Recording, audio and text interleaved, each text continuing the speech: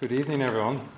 It's a joy to be here amongst you again, and we trust that the Lord will bless our time together as we hear what God is doing elsewhere. And we do hope that it is a time of encouragement as we hear that God is still on the throne and that the gospel is still advancing and our Lord is still worthy of our trust and our adoration. So I hope that you'll be encouraged as you hear what God is doing elsewhere. I want to first of all give my gratitude to the leaders of the church here for hosting this and allowing us to come and share with you. We don't take that for granted. So thank you very much. And as I said, I'm sure we'll be delighted to speak to others. I know that there are other churches represented here, so please, we'll be delighted to speak to you and renew acquaintance again after the service. But as I said, we want to encourage you, but I think the best place that we can be encouraged, of course, is always in God's Word. And so before Igor would come up and speak to us about what is going on and the situation in Ukraine, I would like to just turn to God's Word and share and consider one or two very important truths. So, if you don't mind, can you please turn to the book of Psalms? And let's read Psalm 11. So, or if you don't have your Bibles with you, not a problem. I will be reading. I'm reading from the ESV, but don't worry, I'm sure it's very close to what you have. So, Psalm 11, and we're going to read the whole psalm.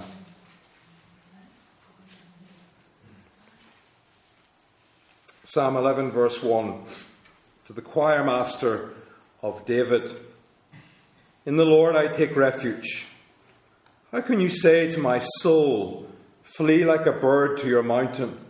For behold, the wicked bend the bow, for they have fitted their arrow to the string to shoot in the dark at the upright in heart. If the foundations are destroyed, what can the righteous do? The Lord is in his holy temple. The Lord's throne is in heaven. His eyes see, his eyelids test the children of man. The Lord tests the righteous, but his soul hates the wicked and the one who loves violence.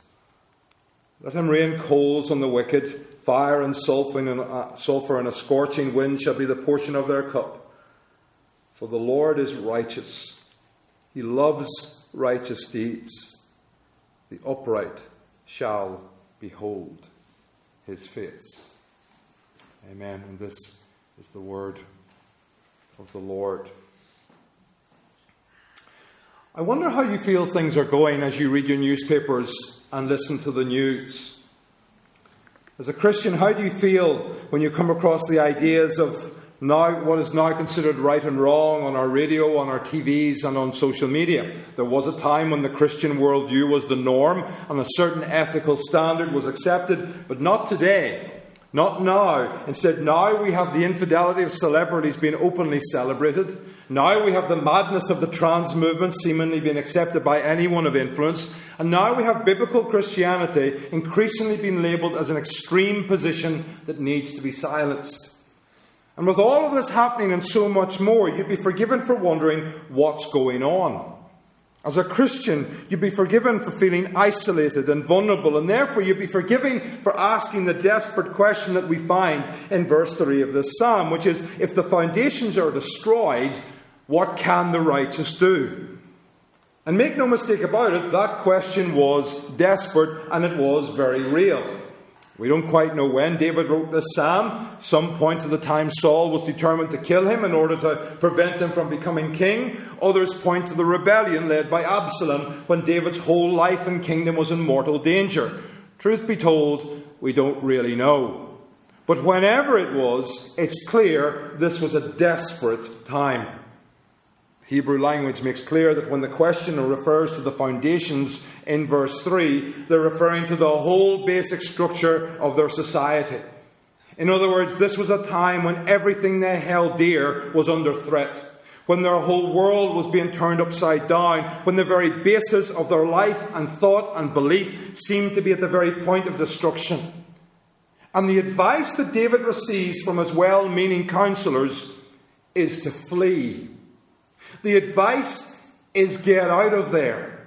The advice is, take matters into your own hands, act now before it's too late, and save yourself. And you can feel something of that desperation in these opening verses, can't you? So look again. David's told, flee like a bird to your mountain, for behold, the wicked bend the bow. They have fitted their arrow to the string to shoot in the dark at the upright in heart. If the foundations are destroyed, what can the righteous do? So here we have the picture of the wicked having the upper hand. They seem to be in complete control, and there's nothing that the righteous can do to change things. So in the face of such overwhelming odds and apparent certain defeat, the advice is, get out of there. Look after yourself, because all hope is lost.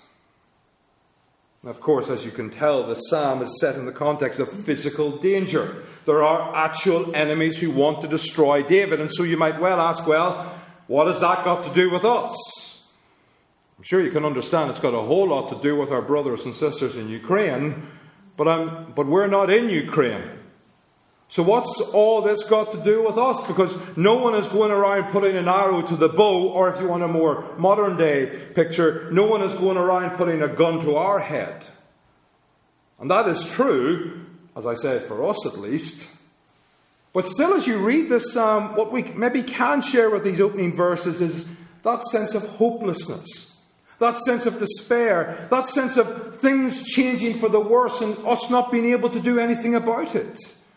And that can be especially true as we think about living for God when our culture has so dramatically and so obviously turned against Him. I'm sure we can all think of loads of ways in which our culture has turned away from God. So, for example, we're told that Christianity's influence in society is diminishing, and that, it is claimed, is a good thing. We're told that if you do believe in Jesus Christ, you must keep it a strictly private affair, and in no account must you let your Christian faith influence your public morals. And the reason for that is because we're constantly being told the Bible is outdated, it's irrelevant, and it's unhelpful. So it's no wonder there are times when some Christians can feel threatened and insecure. There's no wonder when we can ask the question, what's going on? Because there are times when we feel the foundations of our Christian lives do appear to be under attack. And it seems there's not a whole lot that we can do about it. Well, if you've ever thought like that, then you really need to learn the lessons of Psalm 11. Because yes, we have the famous question of verse 3, but what's really helpful is the way that David deals with that question. Because when it's asked, what can the righteous do when the foundations are destroyed? The answer David gives is, well, it depends on how big your God is. In essence, he says, if you have a small God, then you have a big problem. A big problem that in the face of such overwhelming opposition does lead to despair, fear, and hopelessness. But if you've got a big God, then that changes absolutely everything. And as you read on through the psalm, we can see that David has a very big God. So it might look like evil men are winning and the foundations of everything of value is being destroyed. But look at what David says about God in the first part of verse 4. He says, the Lord is in His holy temple. The Lord's throne is in heaven. That was the source of David's confidence. He wasn't ignoring the great difficulties he faced, but he knew God was on His throne and he was depending on this all-powerful, all-holy and all-knowing God. Did you notice that David does make the point that God is all-knowing in verse 4? So some might be concerned that God doesn't know what's going on. After all, in verse 2, we're told the threats and dangers are hidden in the dark. But David says, God sees. God knows. And furthermore, he says, God cares.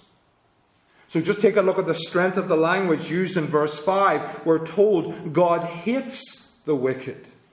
So it's not that God is indifferent or unconcerned. No, He is passionately against those who do wrong, which of course naturally leads to verses 6 to 7.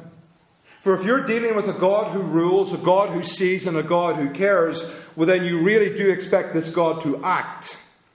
And that's exactly what David anticipates. So look please at verses 6 to 7. In words that remind us of the judgment on Sodom and Gomorrah, David speaks of God's judgment on the wicked. And he says, let him rain coals on the wicked. Fire and sulphur and a scorching wind shall be the portion of their cup. For the Lord is righteous. He loves righteous deeds.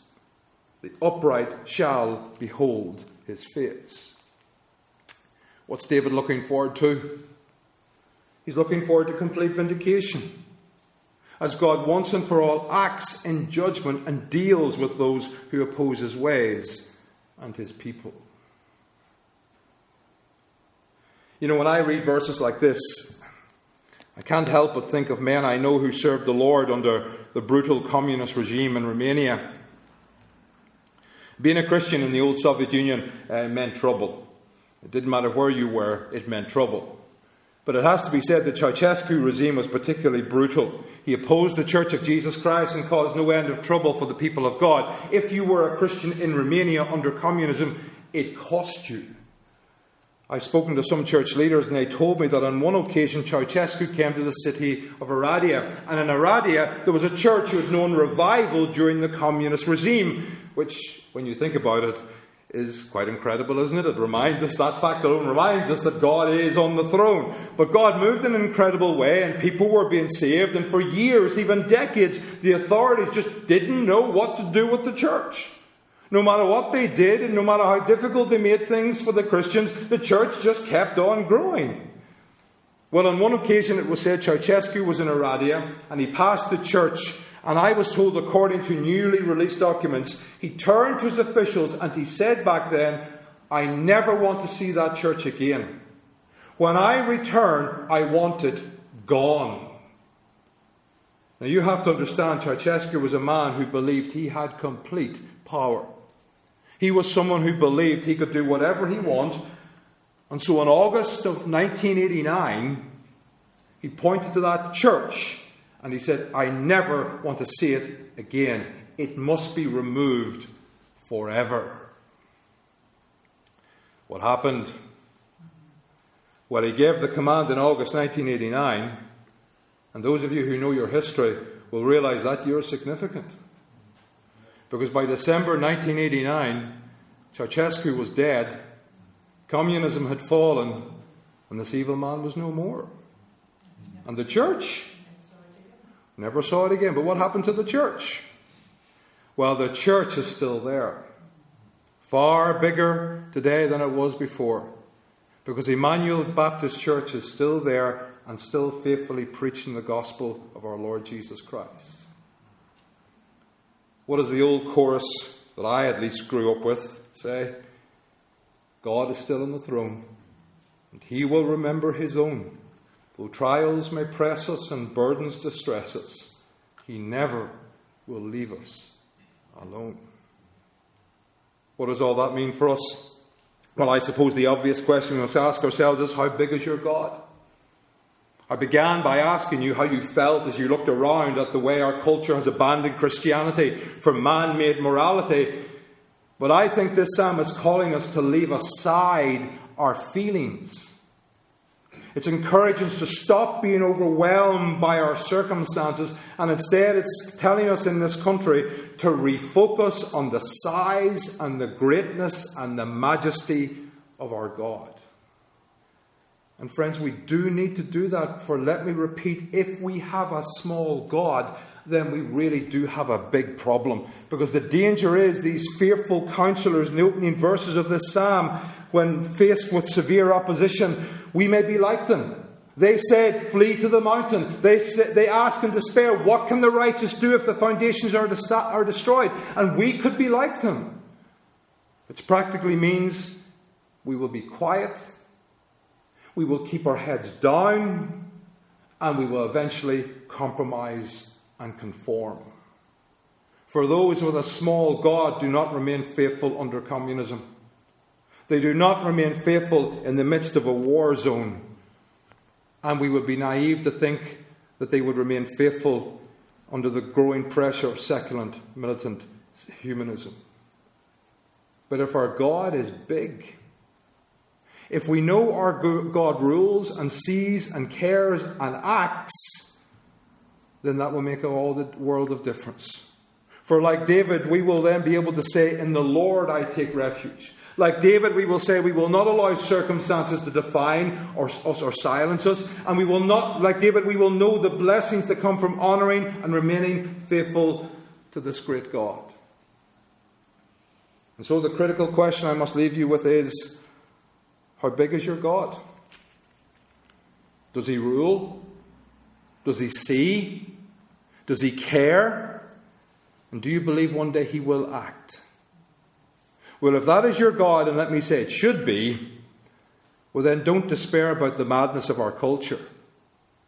Instead, please be encouraged, because ultimately there is no need for us to be pessimistic about the future. Instead, the need is for us to stand firm on the truth of his word and not to give in to the prevailing ideas of our society. God is still on the throne. He does remember his own.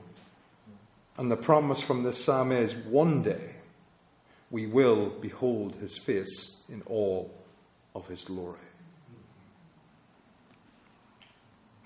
Well, friends, with those truths in mind, let me now take the opportunity just to share a little bit, very briefly, about the work and ministry of SGA before I ask Brother Igor to come up and talk about a very real situation. Now, as I know, as this church here and those other churches that are represented here, that you are strong supporters of SGA, and therefore you know about us, but let me just quickly remind you that what we seek to do is equip the local church in Eastern Europe, Central Asia and Far East Russia so that they can reach their own people with the gospel. And as we do that, I think there are 4 core areas of ministry that define our partnership in these different countries. And we usually sum up those 4 core ministries with the phrases training workers, sponsoring leaders, publishing literature, and distributing aid. And as you can imagine, those phrases and ministries have the potential to cover a huge amount of work, because working in partnership with local Christians can lead to many different types of ministries that are done in many different types of ways. But that commitment also has the potential to bring us into so many different types of bring us into partnership with so many different types of people. And one of those individuals that God has brought us into relationship with is our brother Igor Bandura, who's with us today.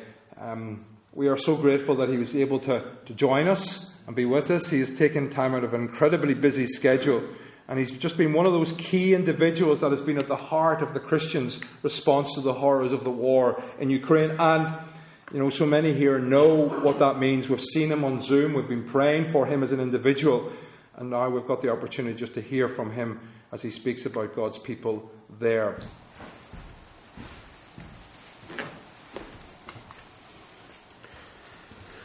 Good evening, brothers and sisters. It's such a blessing to be with you tonight, to be with people who, among all their business and all their own problems, have time and have a little bit of space in their heart to remember Ukraine and to pray for Ukraine.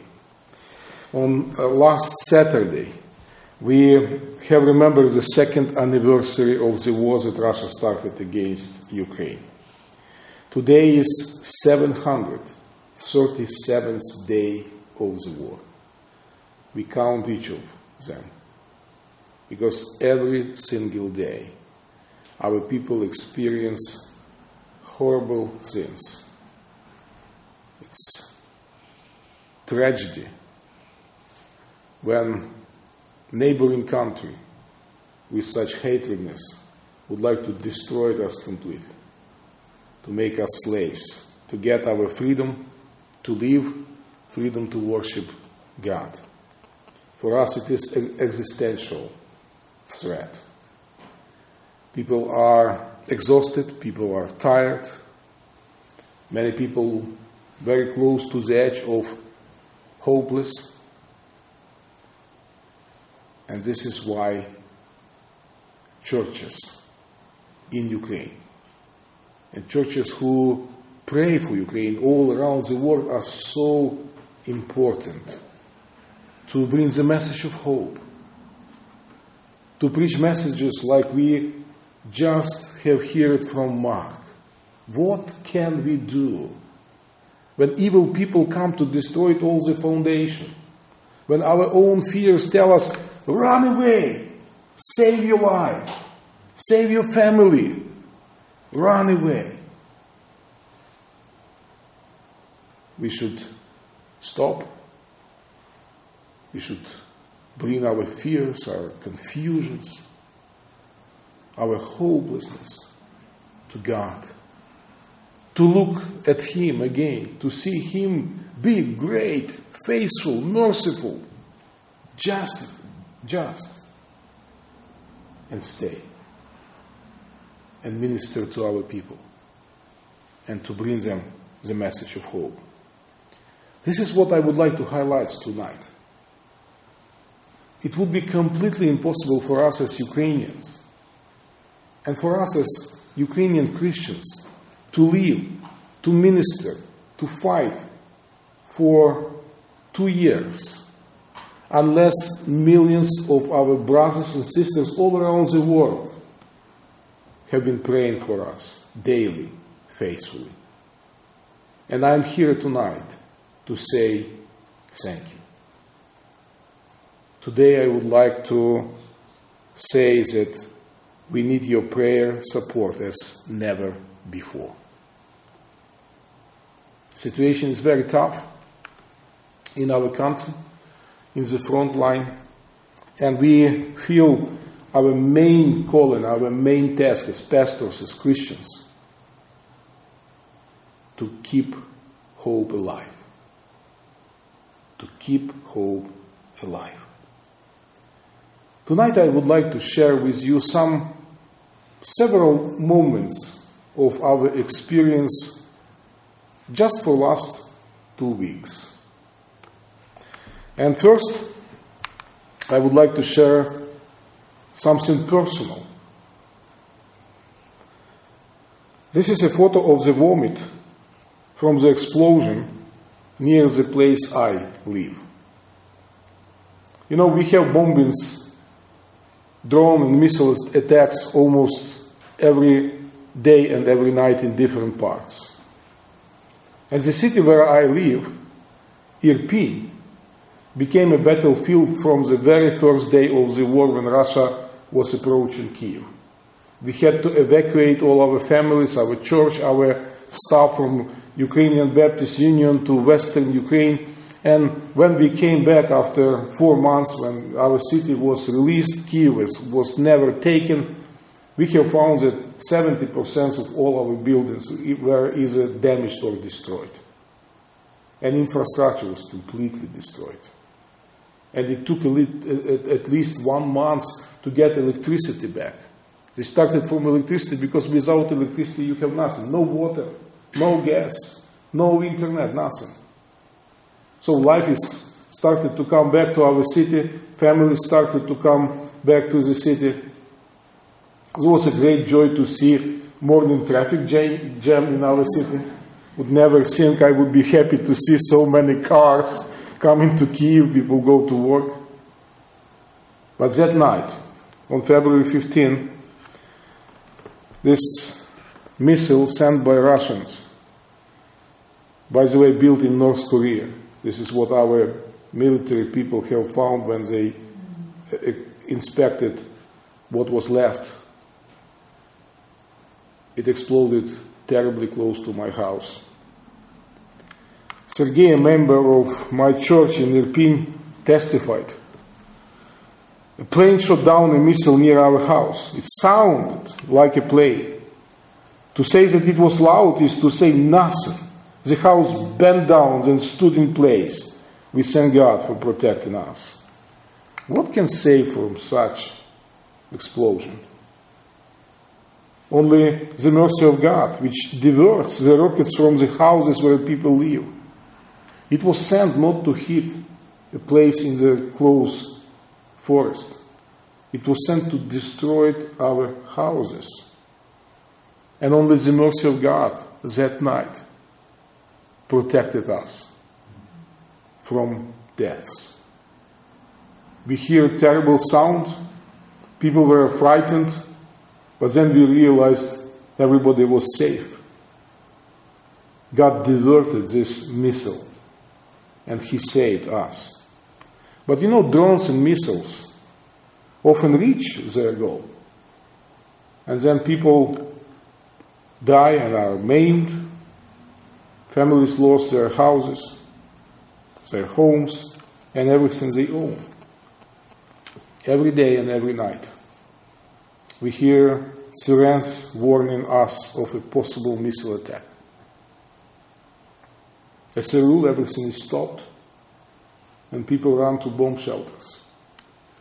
If you don't have time to run to a bomb shelter, there is a so-called two walls rule.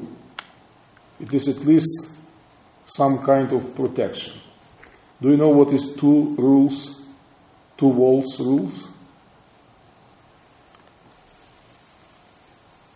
I was explaining to Mark what it is, and then we have found that in his house there is no such a place.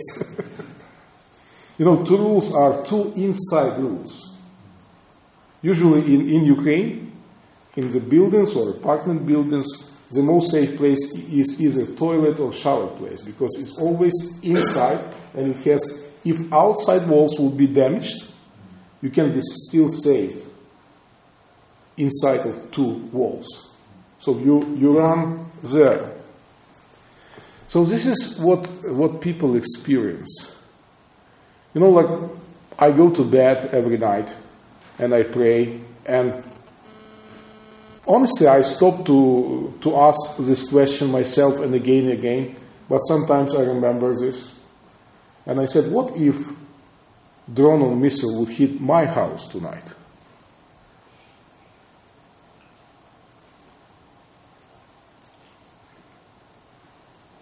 And then you feel like you are tired to ask this question to yourself again and again.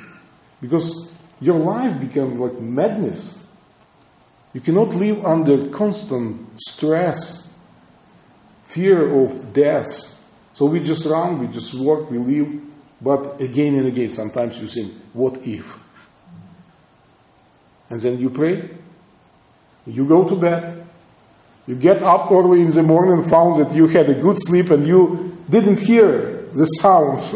And then you read news and you see, wow, drones were flying around. So this is why it is so important to be a church that keep hope alive. This is why it is important, pastors, Christians. We all experience the same. I have heard the same sound of this terrible explosion like my neighbors. They were afraid. I was afraid. They have relatives to be afraid of. I have 4 kids and 2 grandchildren now. In my house, it's like life is bright every day, from the morning up to the evening. My grandson is 1 year old and my granddaughter is 10 months old. I have full joy every day. But then, there we have deaths, life and deaths. But you know, there is a difference. I can rely upon God. And this is my test, to speak with my neighbors, with people in our city. There is hope in God. Yes, the war is terrible.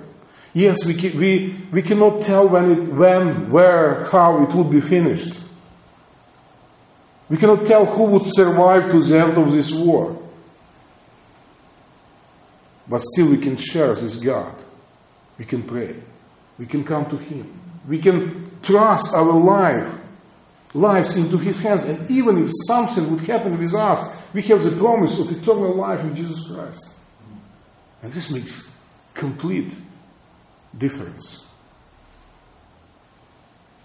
One of our European City Council member decided to ask citizens of our city and found who was helping to people in our city the most for the last 2 years of the war.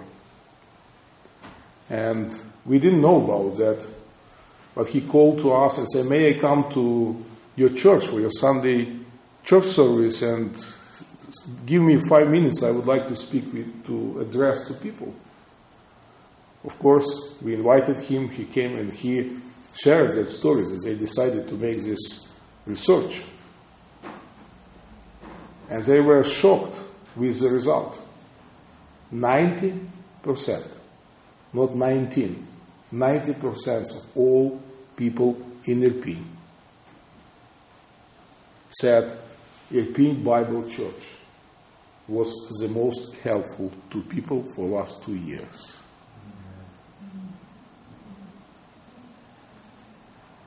That was unbelievable, but that was so encouraging.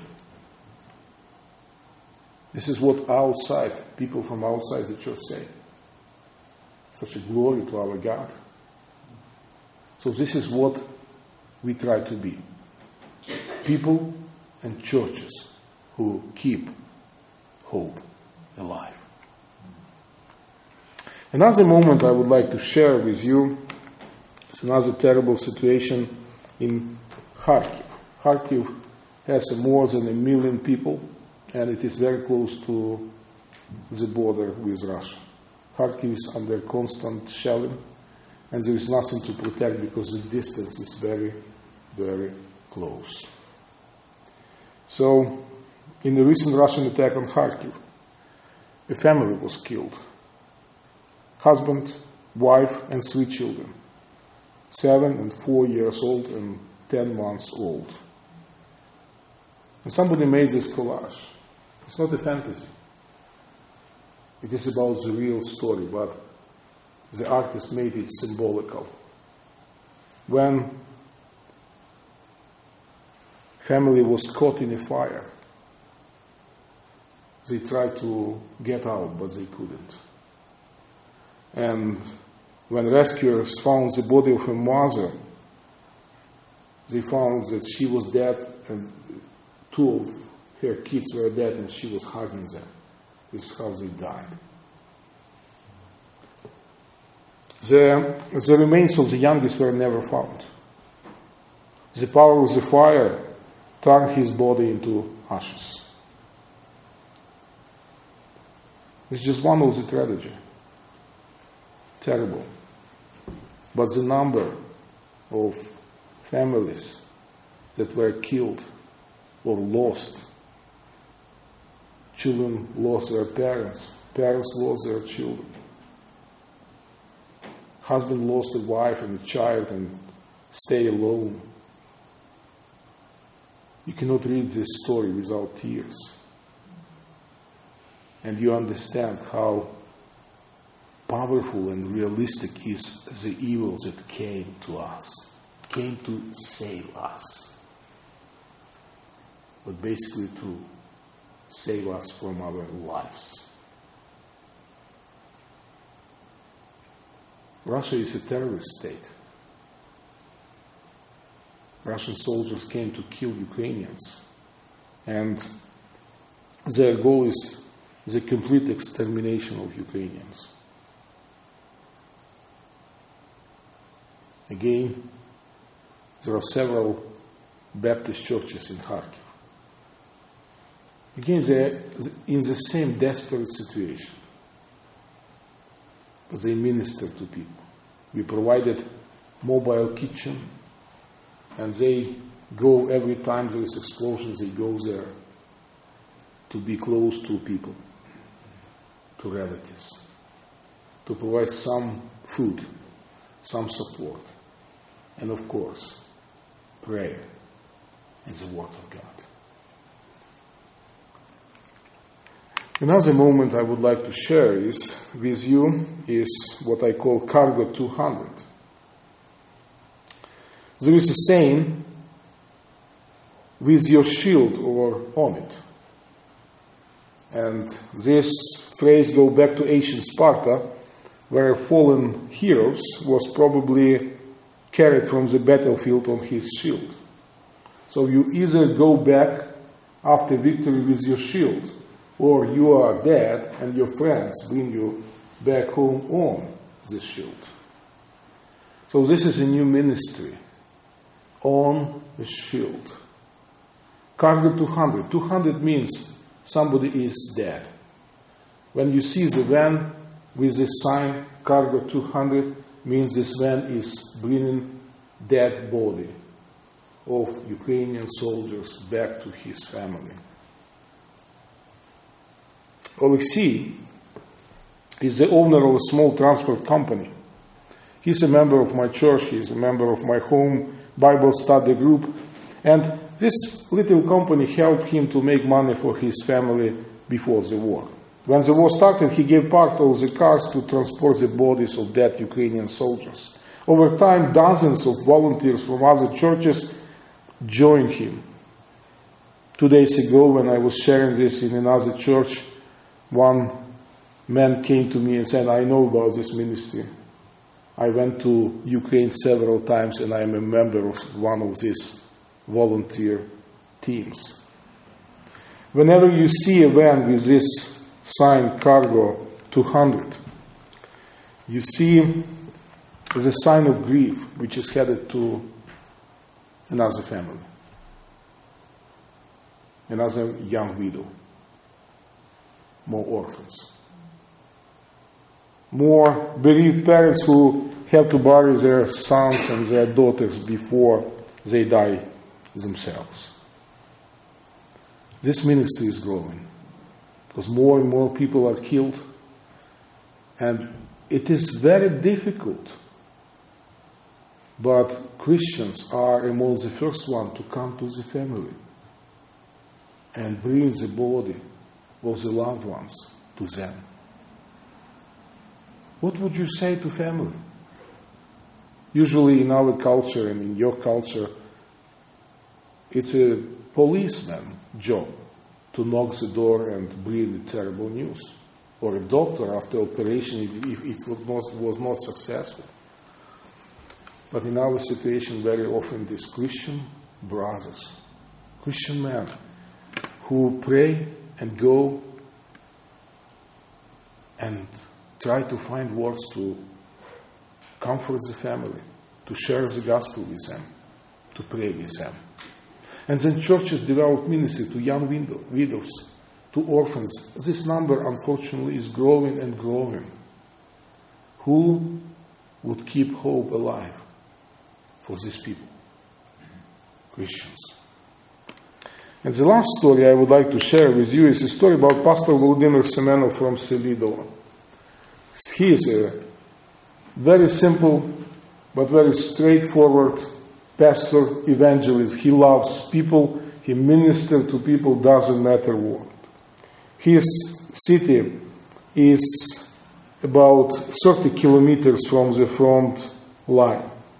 On the night of February 15, a Russian rocket completely destroyed the home of where he and his family used to live. Services of the local church were held in the second part of the same premises. So on this left part of the picture you see what remained from his house. Nothing. And just the other part was a church premises where the church meet. And only windows and doors have been damaged, but that part of the building remained safe. The pastor and his family were away from home that night, so now they are all safe and good. Pastor Volodymyr says, sports suit and jacket, that's all I have, that's all that remains. This is his testimony. February 15 is my other birthday. After several nights of heavy shelling and destruction, the family said to me, we are not staying this night. We are spending the night with relatives in an apartment. The apartment is located a few kilometers from the house. And then Pastor Volodymyr continued, I thought about staying. But my grandson came up, he is 4 years old, and says, Grandpa, I will not go without you. Well, looking at him, I thought in my heart, I would go with them. At least I get some normal sleep. And most importantly, I would be with my grandson. I would comfort him. We arrived there and go to bed. Then we were awakened by the loud sound of explosions. Then at 2 o'clock in the morning I got a call from there. A shell got into our house. There was a fire. I arrived quickly. Indeed, our home, a solid concrete house, was completely destroyed. The ceiling merged with the floor. If we were there was no chance of survival. But God brought us out. At the same night, another Russian missile destroyed a local hospital. 3 parents died. An 8-year-old boy, his mother, and another pregnant woman. 12 people were injured, including 4 children. The next Sunday, in 3 days, Pastor Volodymyr was back to church.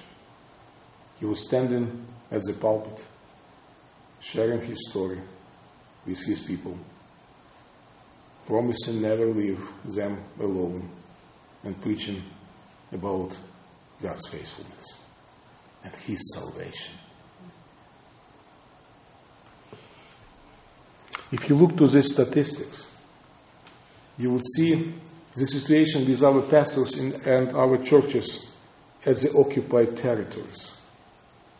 More than 300 our churches, and there are 2,300 churches in our Baptist Union in Ukraine. About 300 churches are at the occupied territories. More than 100 churches stopped to exist because everybody left. We have pastors who left, but we have pastors who stay and continue to minister in the most difficult time of occupation. We have church buildings that have been taken by Russians and used for military purposes. We have churches that have been completely destroyed. But God continued to use pastors because they are a key instrument of God's grace and hope in the most difficult times.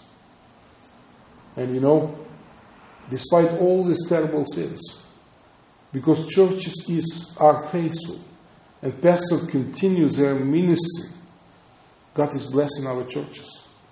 In 2022, our churches baptized more than 3,000 new people that came to churches since the beginning of the war. And just recently we got the statistics for 2023, and this number is even bigger. So the gospel is powerful in the most terrible situation of our life. The gospel is working. People are saved. People are baptized. We lost churches, but our people plant churches. We lost several hundreds of pastors and deacons when they left Ukraine with their families and spread all around EU countries, including UK. But you know what has happened? Now there are more than 100 new groups and churches started by Ukrainian refugees in Europe. And they sent information about salvations, baptism, and this group are growing. And now, honestly, we do not know what to expect, because we want all of them come back as soon as possible. But from the other side, in this situation, God is using them. More than 250 new pastors and deacons have been ordained for the last year. It means people are taking courage to take additional responsibility during the wartime for other people. So, tragedy, horrible sins from one side, from the other side. Because churches keep hope alive for themselves and for people. We see God's grace, and we see how the gospel is promoted, and we see how God continues to save people. If this is so, I would like to leave with you this great verse from the book of Hebrews. Let us hold fast the confession of our hope without wavering. For he who promised is faithful. Confession of our faith. Let's share the hope we as children of God have in Jesus Christ. This hope is much needed in war-torn Ukraine.